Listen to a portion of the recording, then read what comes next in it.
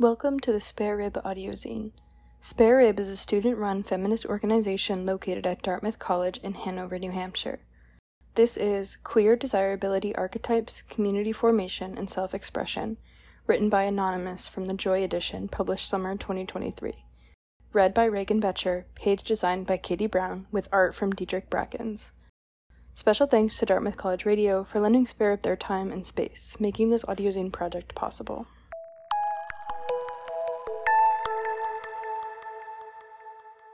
As queer love becomes an increasingly visible part of American society, with explicit media representation and the dramatic growth of queer dating apps, it is critical that queer communities interrogate the beauty standards these institutions promote.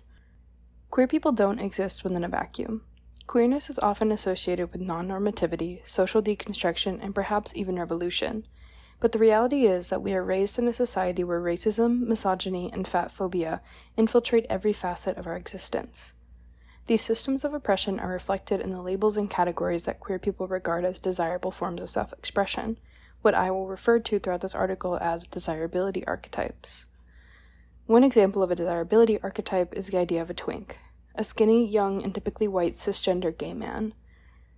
Unsurprisingly, twinks are considered highly desirable within gay dating pools, and the physical features that are associated with this label are naturally tied to white supremacy and fat phobia.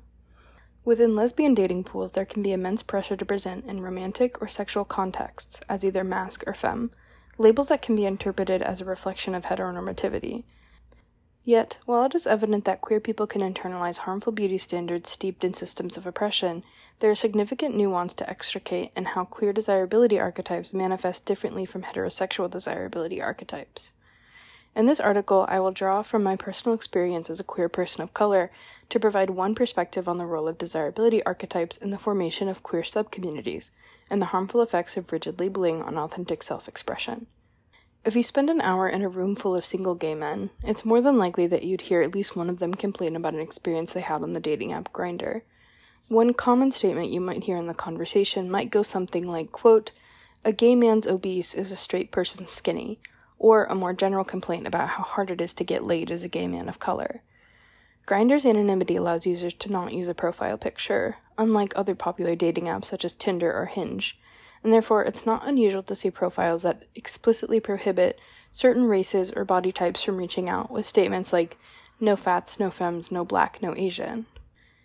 It's important to recognize this fact, as we simultaneously validate these experiences of blatant fat phobia, racism, and misogyny, while also realizing that it's reductive to distance these issues from broader systems of oppression. Fat people, women, black people, Asian people, and others who hold one or more of these marginalized identities experience these struggles on a daily basis, even if they do not identify as a gay man.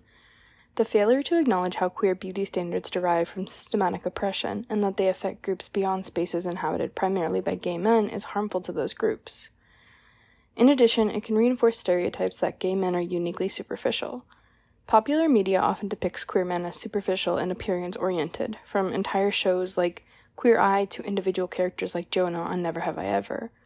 While some of these tropes are rooted in homophobic stereotypes imposed by heterosexual directors, it is important that queer communities introspect on how certain intragroup behaviors can contribute to this budding narrative. Fixating on desirability archetypes as a mean of classifying people into rigid groups, while not exclusively limited to queer people, can be interpreted as a superficial behavior that is especially prevalent among gay men. Given the harms of queer desirability archetypes, how can queer people begin to deconstruct them and make room for more authentic forms of self-expression? It is first important to acknowledge that categorizing people can be a form of community building. Particularly for queer people who may have had less opportunities for belonging, attaching oneself to a label might help them feel more included in queer circles. And yet, these labels remain rather limiting and largely tied to oppressive beauty standards. I do not have all the answers to resolve this dilemma, but I believe that descriptors that are tied to interests, passions, and personality traits instead of appearance might facilitate more positive forms of queer community building. For example, many gay men are beginning to adopt labels such as side to signal a lack of interest in penetrative sex, a subversion of the traditional top-bottom classifications, or other personality-based labels such as gamer to describe an interest in video games. I imagine a world of authentic queer self-expression, one where queer people can embrace every facet of their existence without feeling pressured into certain predefined modes of behavior.